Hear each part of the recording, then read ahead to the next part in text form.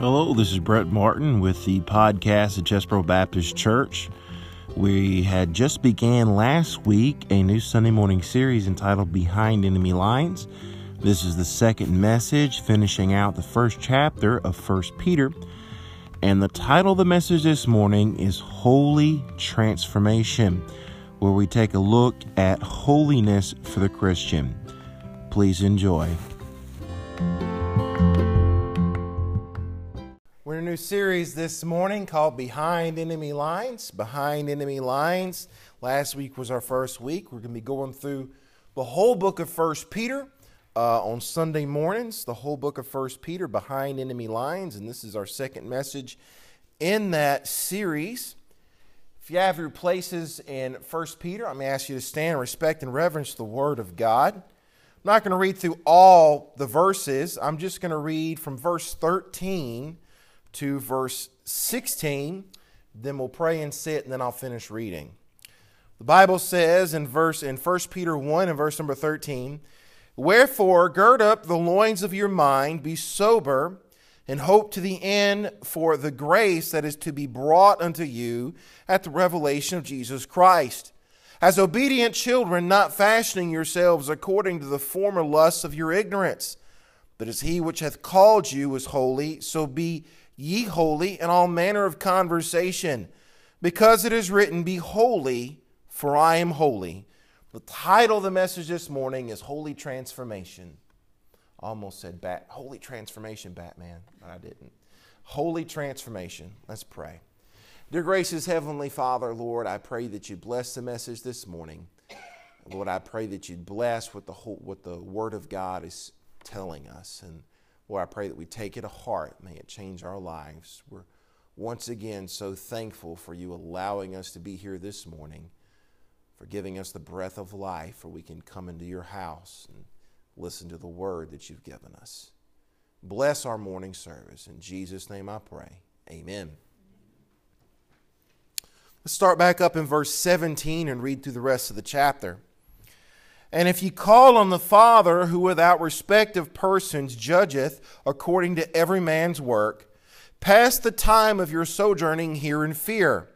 For as much as ye know that ye were not redeemed with corruptible things, as silver and gold, from your vain conversations received by the tradition of your fathers, but with the precious blood of Christ, as of a lamb without blemish and without spot, who verily was foreordained before the foundation of the world, but was manifest in these last times for you, who by him do believe in God, that raised him up from the dead, and gave him glory, that your faith and hope might be in God.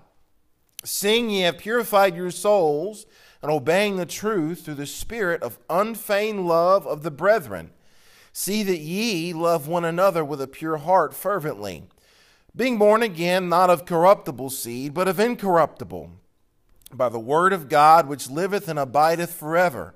For all flesh is as grass, and as the glory of man as the flower of the grass. The grass withereth, and the flower thereof falleth away. But the word of the Lord endureth forever. And this is the word which by the gospel is preached unto you."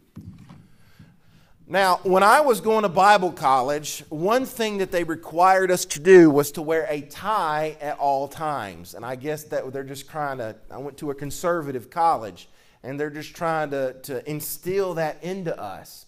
And so what this means is, when I left my dorm room, if I wasn't going to work, I was to have a shirt and a tie on, no matter what. If I'm going to the cafeteria, if I'm going to the college bookstore, if I'm going to class, if I'm going to chapel, I had to have a shirt and tie on.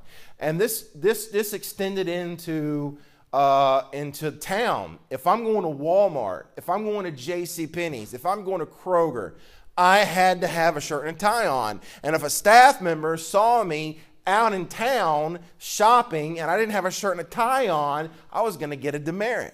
And that's how they had the rules set up. So needless to say, I can tie ties several different ways. I know 4 or 5 different knots because I've tied ties for many years. And so that was one of the things that they made us do. So inevitably, what inevitably happened is I'd be in Walmart or I'd be in JCPenney's, and people would come up to me and ask me where stuff was.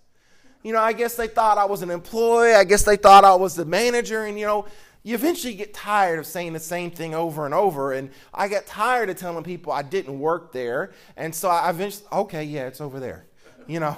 If I knew where the thing was, I'm just going to tell them where it is. I'm just going to tell them what's going on, because I just got tired of saying I didn't work there. And I just, oh, yeah, it's over here. And I'd help the people. Now, why did they come up to me? Why did they ask me for things? Why did they think that I worked at that place? Why? Because I was set apart. I was different. There was something different about me. There was something that set me apart from everybody else. And when we talk about the word holy in the Bible, we're talking about being set apart. Look, listen, today when I say the word holy, I am not talking about holy in the way that God is holy. I am not talking about holy in the way that God is holy. Holy for God means that He is sinless. His sinless character, He is perfect, sinless and perfect and glorious, and He is to be honored and glorified and revered, and He is way up there and I'm way down here. So when I talk about holy, I'm not talking about holy the same way God is holy. Holy for me and you is different. Holy for me and you means set apart from the world. That's what holy is. When you are holy, you are set apart from the world. You are different than the world. Now, there are two words in the Bible that mean this, that's sanctification and holy. Both these words are synonyms. They both mean the same thing. Sanctification and holy means set apart. So, if they both mean the same thing, is there any difference between these words? And there is. Even though they mean the same thing, sanctification is a work of the Holy Spirit. We saw that last week. When we went over verse 2 in 1 Peter. The sanctifying work of the Holy Spirit. Yeah, I'm not going to read you the other verses, but it's all through the New Testament. The sanctifying of the Holy Spirit. Sanctification of the Holy Spirit. Sanctification is a work of the Holy Spirit. Because what happens is that when the moment you get saved, the Holy Spirit enters you, the Holy Spirit changes you. The Holy Spirit makes you different. We talked about last week how some different ways the Holy Spirit does make you different. And from the time you get saved, the Holy Spirit begins to change you. And so it's a process, ultimately ending in heaven, when the perfection of the Holy Spirit's work comes to pass and we are officially, completely changed when we get to heaven. Now, here on earth, that process is a little different for each person. The sanctifying work of the Holy Spirit is different for each person. It's not the same because we're flesh and we can hinder the Holy Spirit's work. But when it comes to sanctification, that is a work of the Holy Spirit. Holiness is a different story. Holiness is a different story. Holy is another way we're set apart from the world. And the beginning of this chapter, it tells us that sanctification is the Holy Spirit's work. But holiness is on me and you. Holiness is on us. Last week we talked about the Holy Spirit making changes in our lives. Now it's time for us to make some changes in our lives. It's time for me and you to make some changes. We serve a God that cannot tolerate sin. He can't tolerate sin. The more sin you have in your life, the less God you have in your life. The more God you have in your life, the less sin you have in your life. And let me tell you something, that holiness, being holy, being set apart, it's not something that's going to come without effort.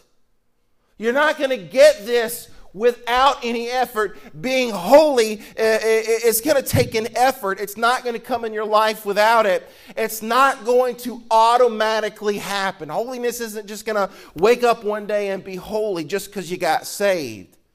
Now, what we're going to do is we're going to divide these passages up into two sections that we're going to talk about it.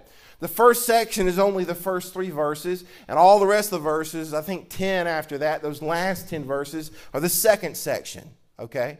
So let's jump right into this. I'm going to call this first section, we're going to call it the method of holiness. The method of holiness. Now, and that's verses 13 through 15. Now, when we hear the phrase holy, we do get this picture in our mind. We get this picture in our mind, maybe we think, oh, the preacher wants me to be holy. It means he wants us to live like monks and turn our houses into churches. And that may be where your mind goes. And to be honest with you, the word holy is scary for a new Christian. Scary for a new Christian. Now I gotta go through my home and throw stuff away and I can't have any fun anymore. Well, let me tell you a couple things. A Christian can have fun too. I could argue that a Christian can have more fun than the world could have. But number 2, that's not where holiness starts. To be holy, you might have to eventually get to the point where you go through your house and throw stuff away. But that's not where holiness starts at. You know where holiness starts? Holiness starts out as a mentality. Holiness starts out as a mentality. So don't go join the Ordnung just yet. Okay? The first step is getting your mind right. Let's look at the scripture, verse 13. Gird up the loins of your mind. So what does this mean? We all know what the phrase gird up your loins means in the physical act. In Bible days, they wore robes and they wore breeches underneath them. And they would reach down and grab the robe and pull it up and tuck it in their belt. And they did this when it was time to work and it was time to go to war, when it was time to get down to business. They girded up their loins, okay? So when you say that's the physical act, but when they say this is the figurative language, basically girding up your loins is a way to say it's time to man up. When I was plumbing with my Uncle Bobby when I was a teenager, and he told me to do something, and I was having a little trouble getting it done, but he knew I could do it. He'd look at me and he'd say, "Get tough, Broderick, get tough." For him, getting tough was just a mentality, and he really didn't know how right he was. It is a mentality. And right now, Paul is telling the Christians behind enemy lines, he's saying, you've got to get tough mentally.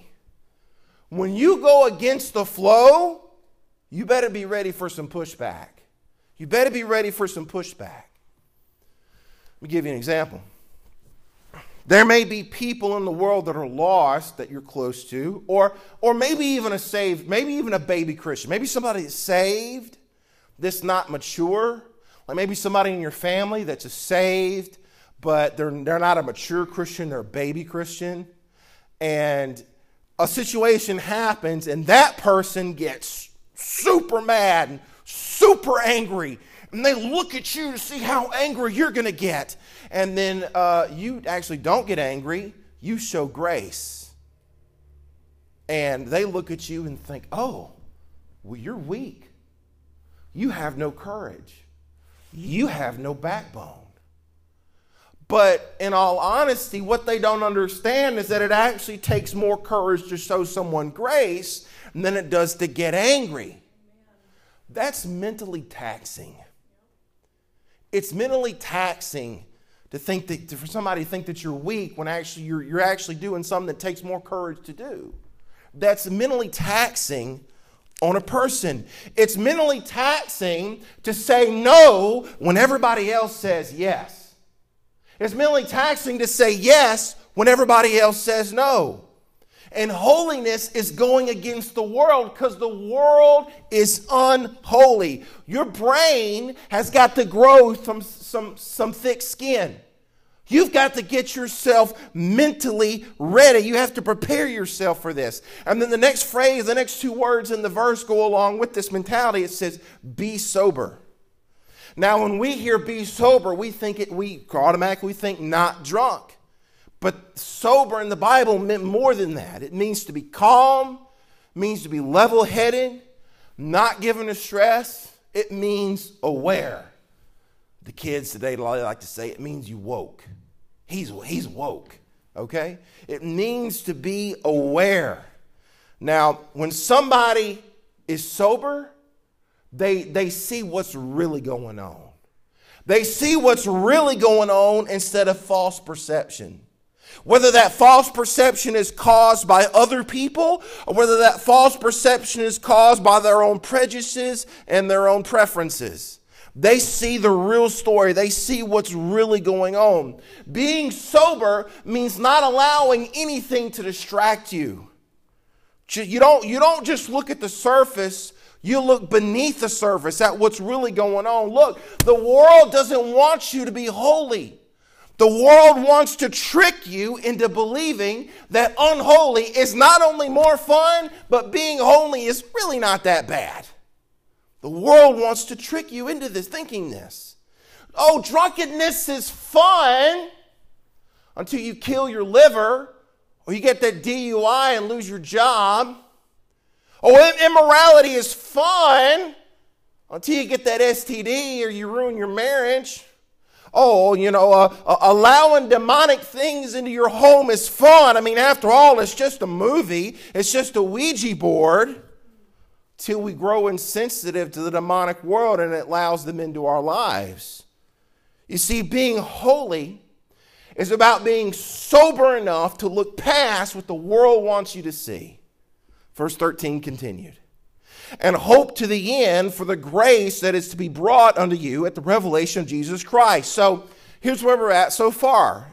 In order to be holy, we got to get our mind right. We got to have a tough mindset that's not afraid to go against the world, to go against the grain. We got to be sober enough to read between the lines of what the world is trying to peddle to us. And then we have to see that we're heading in a certain direction. We're heading towards the grace of Jesus Christ. That's where we're heading towards. Being holy is not a destination you get to and say, oh, I've arrived. I'm here. I'm holy now. No. Being holy isn't a destination. It's a journey. It's a direction you're headed in. And it's something I have to make myself ready for this trip. Listen, Christian, if you don't make the decision to go on this journey of being holy, you'll never go. I may be saved and if I may be a child of God, but if I don't make up my mind to go on this journey, I'll never get there. A person who does the bare minimum at their job will still get a paycheck. They'll still get a paycheck. Even if they do the very bare minimum, they'll still get a paycheck. But you know what? When somebody goes above what is required of them, and that's when they get raises and that's when they get promotions. When we get saved, we will change. It will happen. The Bible says we are a new creature in Christ. It will happen. However, the Lord's desire for us in this Christian life is not that we just enjoy the bare minimum, not so that we just get our fire insurance and then go about our lives and do what we want to do. He wants us to take this journey of being holy. And where does that start? It starts in your mind. By getting tough, by waking up, seeing the bigger picture, seeing past what the world wants you to see and seeing Jesus at the end because he's the goal and he's all that matters. Verse 14, as obedient children. Now, this years ago, when the boys were smaller, Caleb was like 3 or 4 and Colin was just a few years over than him, and they were kind of small. And we went to the Santa Fe Steakhouse in Macomb. And this couple sat down and they got their drinks, and then we came and sat down across the aisle from them, and we had a good meal. The kids were on their good behavior that day, and we were getting done about the same time. And then this person, they got up, they finished before us, and the man come over to me and he shook my hand and he said, I'm going to tell you something. Whenever you and your family and your 2 small boys sat down beside me and my wife, I almost asked the waiter if he could move us. I thought to myself, well, isn't that special? And then he looked at me and he said, but your boys were so well behaved that that we enjoyed our meal. And man, my head was so big I couldn't get it out of the restaurant then. But, and trust me, he caught him on a good day. And so I was proud of my boys for acting good in that moment.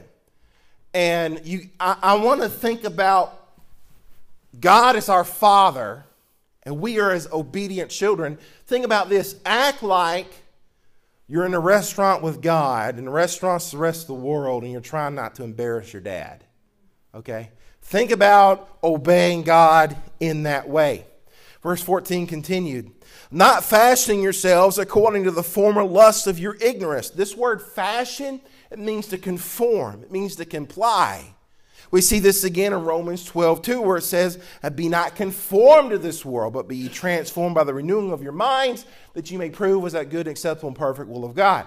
So this idea of as a Christian, I have to conform, or I have to fashion, or I have to comply with the world. This is the idea of me as a Christian. Now I have to change. I have to pretend to be something I'm not, to be like the world.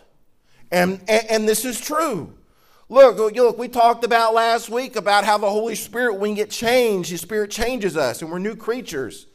And this means that in order for a Christian to act like the world, they have to pretend to be something they're not. Look, we are sinners, yes, but we're redeemed sinners. We're redeemed by the Holy Spirit and by His power. And when you're lost, you really don't care what you do. You really don't. But when you're saved and you have the Holy Spirit in there reminding you, hey, you're messing up, you're doing wrong, you're messing up, the convicting power of the Holy Spirit nagging at you, telling you you're doing wrong, telling you you're messing up. Hey, and if you don't have that, you need to check your salvation. If you don't have the Holy Spirit, anytime you do something wrong and you don't have the Holy Spirit nagging you and telling you that you're doing wrong, you need to check to see if you're really saved. Because that's what the Holy Spirit will do. Proverbs 26:11. As a dog returneth to his vomit, so a fool returneth to his folly. You ever see it? I don't want to gross people out too much. but you ever see a dog throw up? And then you go to get something to clean it up, and when you come back, it's gone. Okay, that's it. You're right, I shouldn't have went there. But listen, if you have victory over that life, why go back to it? Why go back to that life? Listen to me, the fun you will have is not worth the price you will pay. Our former lusts and our ignorance, that's what we walked away from. And anytime a Christian returns to that, they're backslidden. Anytime you progress, let's say in your Christian life, you take 10 steps forward, and then one day you take one step back, you're backslidden. You're a backslidden Christian. Even if taking one step back, don't be backslidden. Don't go back to the way it'd be too much effort to go back. Just keep moving forward. So this mentality, it takes a tough mentality, it takes a calmness and awareness. It takes looking past in this world, looking past what they're trying to peddle to you, looking at Jesus. It takes forsaking the flesh that held you down in the past. When's the last time we said no to our flesh? I'm not talking about just for sin, just for any reason. When's the last time we actually tried to say no to our flesh? When's the last time we fasted? Oh, you're meddling, preacher, you're meddling. Verse 15. But as he which hath called you is holy, so be ye holy in all manner of conversation. So, be holy, be set apart in all manner of conversation. Now today, we apply that word conversation just to speaking, but in the Bible, it was more than just speaking, it was your whole conduct. It was everything in your life, okay? Including your speech. It was every way that you act. Even behind closed doors. Look, holiness it's not just an outside robe that we put in. If you aren't trying to be holy when you're alone and by yourself, then being holy out in public doesn't matter. It doesn't matter.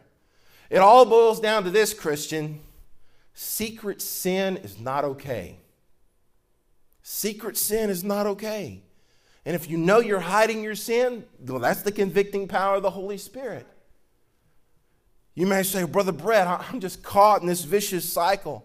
I'm just caught in this vicious cycle, Brother Brett. I don't know how to get out. I don't know how to get out of this cycle that I'm in. What do I do?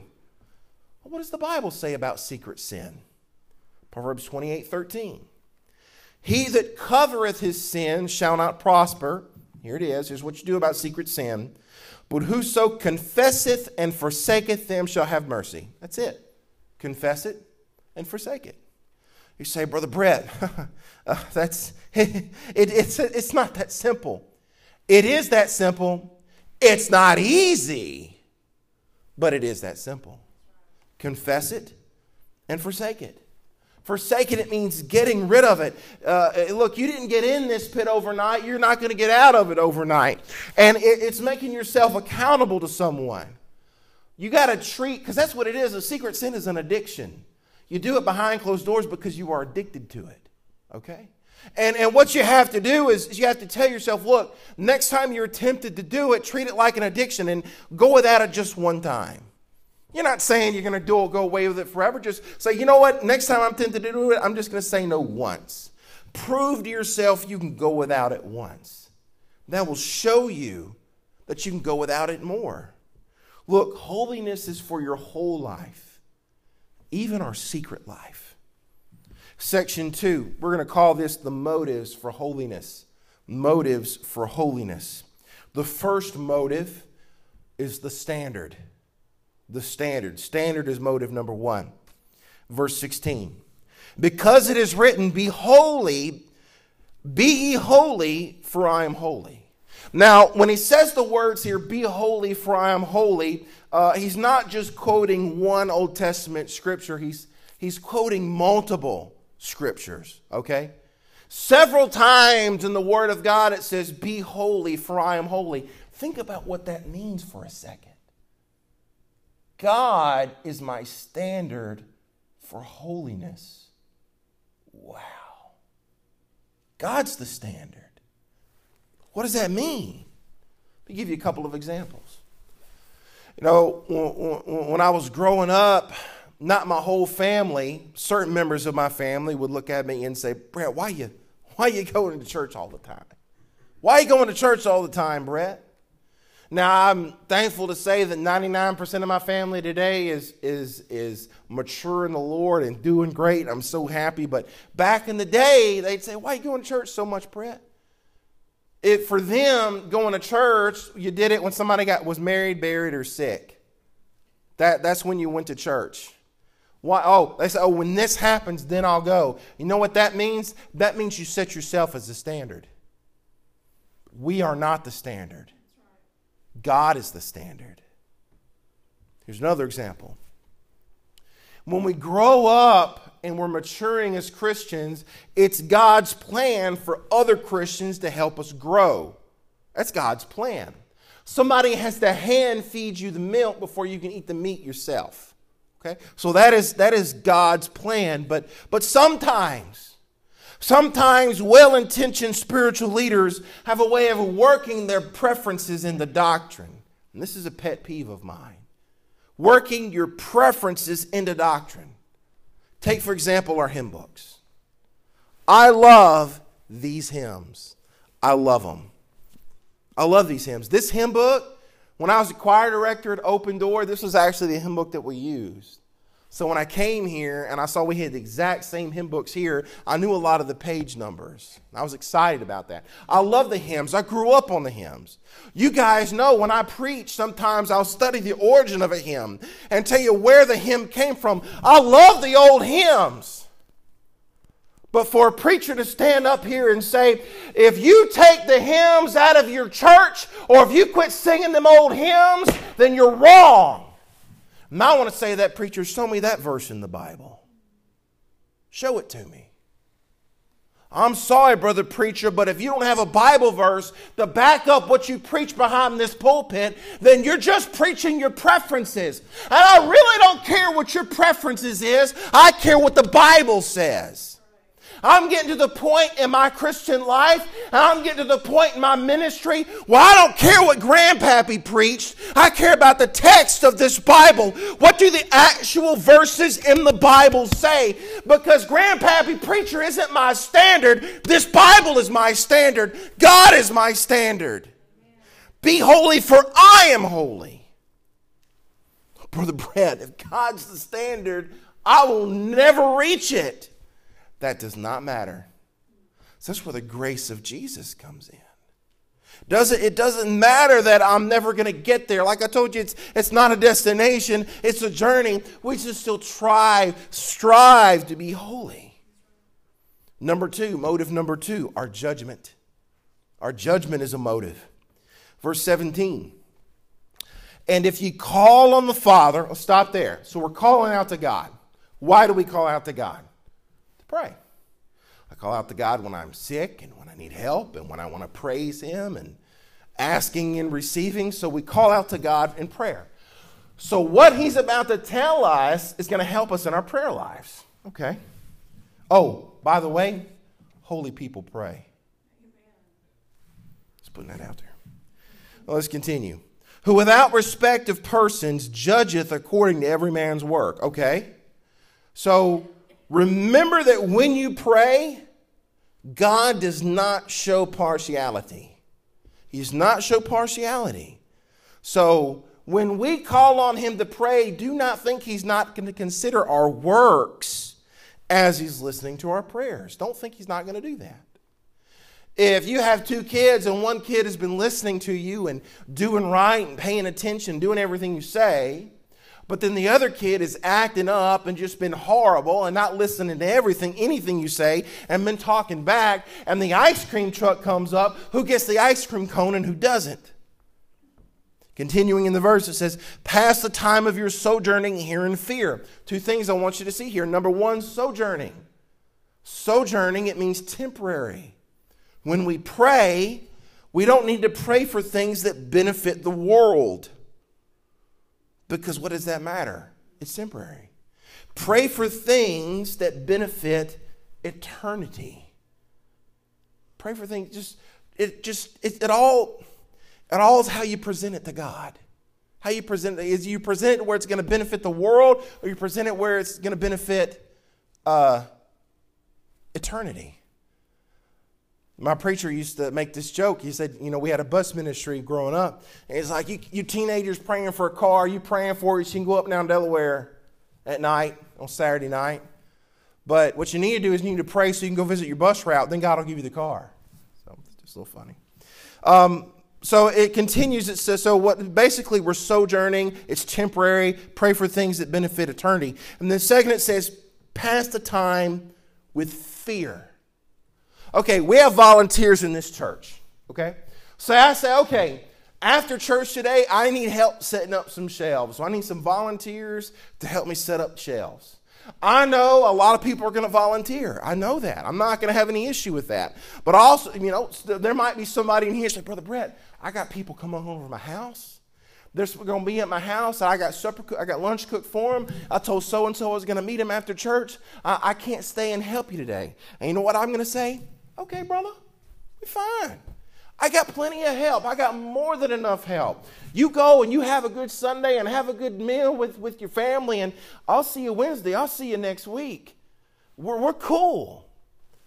But if I'm at work where I'm the boss and I ask somebody to do something, well, that's a little different. You see, a volunteer does not feel accountability the way an employee feels accountability. You see? When you're the boss, you can act friendly to your employees, but at the end of the day, you're still the employer. Okay? Remember the same one you pray to is the same one that judges you. He's the one he's going to judge you. God can be your friend, yes. He wants to be your friend, but at the end of the day, God is also your judge. Fear of God is accountability to God. And accountability to God is a motive to be holy. Thought continues in verse 18. For as much as ye know that ye were not redeemed with corruptible things, God wants us to live holy lives. God expects us to live holy lives after the high praise, after the high price that He paid for our redemption. He expects us not to take that new life and go out and live like garbage. He expects us to live a holy life. The sin of this world didn't redeem us. It condemns us, and that's not what our desire should be. Don't go out and live like garbage once you get your new life. And the verse continues, you were not redeemed with corruptible things as silver and gold. So this phrase here, silver and gold, that refers to idolatry. What we don't have, little fat belly Buddhas on our chimneys today. We don't have little gods that we pray to, although some people do today. But for us, an idol is anything that takes the place of God. Anything that takes the place of God is an idol. It's your God. I had a preacher say this. I've told y'all this before. I had a preacher say one time, everybody worships their God on Sunday morning. Everybody. If it's church time and you're somewhere else doing something else, wherever you're at, you're worshiping your God. If it's time to be in church, but you're at home looking at the back of your eyelids, then sleep is your idol, sleep is your God, and you're giving Him an offering. If it's time to be at church and you're at home washing the car, that car is your idol. That car is your God, and you're giving that car your offering. When it comes church time on Sunday morning, everybody worships their God. Now, work is the only exception to this, because God made a provision for work in the Bible.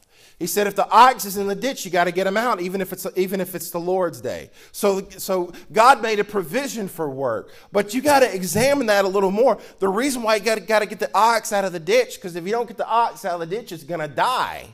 And then come Monday morning, you're not going to have anything to do. You're not going to have any way to support your family. It's a must. So working on Sunday, is it mandatory? If you got no choice, you got no choice. You got to pay your bills. Listen, I'm not going to pay your bills. I'm not going to pay your power bill. You have to do that on your own. But if it's optional, I don't want to go to work because I want extra money for this or that. If it's optional, then it could be it's an idol. Okay, there's a difference between mandatory work and optional work. Okay. Continue, it says, from your vain conversation received by the tradition of your father. So this tradition that's being passed down right now from the Jews, this idea that the law saves. So that's what they're passing down. That's gaining merit from God through good works. And of course that's vain because it can't succeed. But I want you to look at it another way. I want you to look at traditions aren't what redeem us. Traditions are not what make us holy. A few years ago in our churches, the churches would be slap full on Easter and Christmas, as long as Christmas didn't fall on a Sunday. Okay? I say a few years ago because I'm noticing even getting closer to today, even Easter and Christmas, people don't go to church anymore. But for a long time, it was true. And for somebody who just comes to church on Christmas and Easter, they do it because they think that makes them holy enough. And it just doesn't. Now, I got to stop right there. I said the phrase holy enough, and I have to clarify this. When I say holy enough, I don't mean for salvation. I just mean that following traditions doesn't set you apart enough for God. That's what I mean by that. Okay? People pray before they eat, and then they go out and live like hell, and they think because they said God is great, God is good, that's enough. It's not set apart enough for God. When I was a kid, y'all see me do this a lot. You know why? Because I've got small glasses and they fall off my face. So forgive me for that, okay? When I was a kid, my young kid, I'm not talking teenager here. When I was a young kid, my mom would lay my clothes out for me. She didn't do that when I was 13, 14, okay? But when I was a younger kid, my mom would lay my clothes out for me. Because I'm the kind of kid, when I woke up in the morning, I'd do this all the way to getting on the bus. And I'd sleep on the bus until I got to school. That's just how it was. And I would get up, and I didn't look at the clothes she laid out for me. I would just put them on, okay? except for when Spirit Week came along. Spirit Week was different. Man, wacky day, backwards day, crazy hair day, cowboy day. I cared about that. I wanted to win the contest. I wanted the Pizza Hut coupon. And so I cared about it then. Okay? I cared about it and made it special for me. Now, we've been talking about church attendance up to this point, and I'm just using it as an example, but you can apply this to any area of the Christian life. But since I've been talking about church attendance, I'm just going to continue the illustration. Let's just take coming to church as an example. Don't come to church just because it's what you're supposed to do. Try to get out of this thing and come to church just because it's a habit, just because it's an obligation. Come to church because you're seeking a truth. Like, God, I'm going to your house today because I'm seeking one nugget of wisdom. I'm seeking one truth that I can chew on all week and apply to my Christian life to make me closer to you. I'm looking for that one truth. And when you come to church with the mindset, I'm looking for that one truth, it'll change your church experience. Because you're not doing it out of habit. You're not doing it out of tradition. Makes it special, brings you closer to God. Motive number 3, Jesus. Jesus. Verse 19 through 21. But with the precious blood of Christ as of a lamb without blemish and without spot, who verily was foreordained before the foundation of the world. But it was manifest in these last times for you, who by him do believe in God, and that raised him up from the dead and gave him glory, that your faith and hope might be in God. Jesus is the ultimate motive behind our holiness. That lamb in the Old Testament that they sacrificed is a picture of Jesus. In fact, the whole Old Testament is a picture of Christ. In Psalms 23, where it talks about the Messiah hanging on a tree, they didn't have crucifixion back then. Okay? But it's just a picture of Christ. And then it says he was foreordained. You understand that Jesus was set aside from the beginning to redeem us. Okay, Adam and Eve falling, it didn't catch God by surprise. The cross was always God's intention. From the very beginning, the cross was his intention. But I want to focus on a statement in verse 21. It says, who by him do believe in God. So how do we believe in God? Through him, through Jesus. We believe in God through Jesus and by Jesus. And anybody that believes in God, they do it through Christ. Which means without Jesus, you don't believe in God. People hold up this Bible and they say, oh, well, we all worship the same God. Well, if Jesus isn't part of that equation, you don't even worship God. You're not even worshiping God in the first place. John 5:23, that all men should honor the Son, even as they honor the Father. He that honoreth not the Son, honoreth not the Father which sent him. So that's saying not only should I honor the Father, and not only should I honor the Son, but I should honor the Son the same way I honor the Father. Because if I'm not doing that, I'm not honoring the Father at all. This takes other religions and other cults. This is where this comes in. Okay? How do we honor God? We honor God by living our life for him, by giving him all the praise, giving him all the credit, giving him all the glory, putting our faith and trust wholly and completely in him. And if you're not doing that same exact thing for Jesus, then you're not worshiping God at all. 1 John 2:23, whosoever denieth the Son, the same hath not the Father. He that acknowledgeth the Son hath the Father also. So if you deny Jesus, you don't have the Father. Why? Because Jesus is the gate to the Father. Jesus is the way, the truth, and the life to the Father. No man cometh unto the Father but by Christ. I'm sorry, Jehovah's Witnesses. Jesus isn't Michael the Archangel. And if you're not putting Jesus on the same height you're putting God, then you're not worshiping God at all. There are people that say that us and Muslims, we worship the same God. That's when they translate Allah in a translation, it's translated to God. It's never just Allah. That's just God. That's how they say God. We all worship the same God.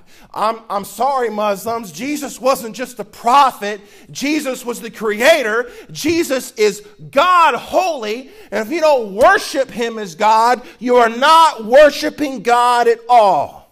See, people that say that we all worship the same God and hold up this Bible, they don't even know what the Bible says. Worshiping Jesus is another way we're set apart. Number 4, I thought this one was interesting. Brotherly love. Brotherly love, verse 22. Seeing ye have purified your souls in obeying the truth through the Spirit unto unfeigned love of the brethren, see that ye love one another with a pure heart. Now, Christians are called to love, but especially we're called to love the brethren. And I think we get a backwards view of loving the world versus loving the brethren. I think we have a backwards view sometimes. Our relationship with the world is one of outreach, but our relationship with the brethren is one of family, and there's a difference. Let me read for you Galatians 6:10. As we therefore have opportunity, let us do good unto all men. Okay, let's stop there. That sounds like a Christian. If I have an opportunity to do good to someone, I should do it. That's the Christian thing to do. Okay, let's continue.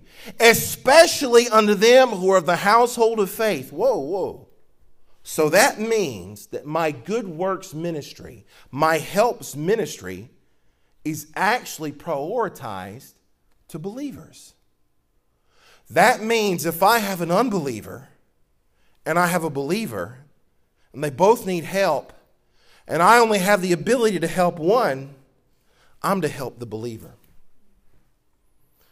That's what I'm supposed to do. The non-believer, I want the non-believer to get saved. I do. But when somebody starts a helps ministry and they just focus on the unbeliever and they kick the believer to the curb, they say, oh, well, you're already saved. You don't need anything. And the believer's standing in the corner, but I like to eat too, you know. And in Acts 5, Stephen was called to the ministry. What ministry was he called to? Serve, wait tables. To who specifically? Widows. The widows. Let's talk about these widows. These weren't lost widows. These widows were believers. These were believers. These were saved widows. Look, feeding people is a good thing, but if you fill a lost man's belly with food and you don't give them the gospel, you did nothing for them. You absolutely accomplished nothing. Helps ministries are good and helps ministries are biblical, but the Christian is the priority in helps. While the priority of the lost, it's outreach. Oh, but Brother Brett, how are they going to know us? I thought they're supposed to know us by our love. Well, they are. Let's look at that more carefully. John 13:34 and 35. A new commandment I give unto you, that ye love one another as I have loved you, that ye also love one another. We're called to love each other. But this shall all men know ye are my disciples, if ye have love one to another. Believers love each other. And how will the world know we're Christians? Not by our love for the world, but by our love for each other. This is just another way we can set ourselves apart. Helps ministries are good. Helps ministries are biblical. But man, the Christian in helps, the Christian is the priority. But for the lost man, for the lost people, that priority is outreach. It's the gospel. And then number 5, another way we can set ourselves apart is the Word of God. The Word of God. Verse 23 through 25. Being born again, not of corruptible seed, but of incorruptible, by the word of God, which liveth and abideth forever. For all flesh is as grass, and all the glory of man is the flower of grass. The grass withereth, and the flower thereof falleth away. But the word of the Lord endureth forever. And this is the word which by the gospel is preached unto you. Now, in verse 23, the word, that's the word logos, and it means the whole word of God. But down in verse 25, the word there, it's the word rhema. And rhema means a specific truth or a specific command of God. So how does Peter end his discussion on holiness? He ends it like this. Why should we be holy? Because the Word of God and the truths contained in the Word of God will last for all of eternity. While the things of this world that tempt us to be unholy, they're going to wither away like the grass of the field. You know, us men, we don't like to read the manual when we put stuff together. We don't like to read the manual. The Bible is a manual for so many things. The Bible tells us how to go to heaven, how to pray, but also tells us how to be holy. Let me read you this statement, this quote from A.W. Tozer. He once said, "The true Christian ideal is not to be happy, but to be holy." There's so much wisdom in that statement. I can be happy and not be holy. But if I am holy, I am by default happy. Sanctification is the job of the Holy Spirit. Holiness, that's our department. Maybe it's time this morning we recommit ourselves to holiness. How different are we from the world? How different? If the world can look at me and you and say, I see no difference, that's not holy enough for God. You're not set apart enough.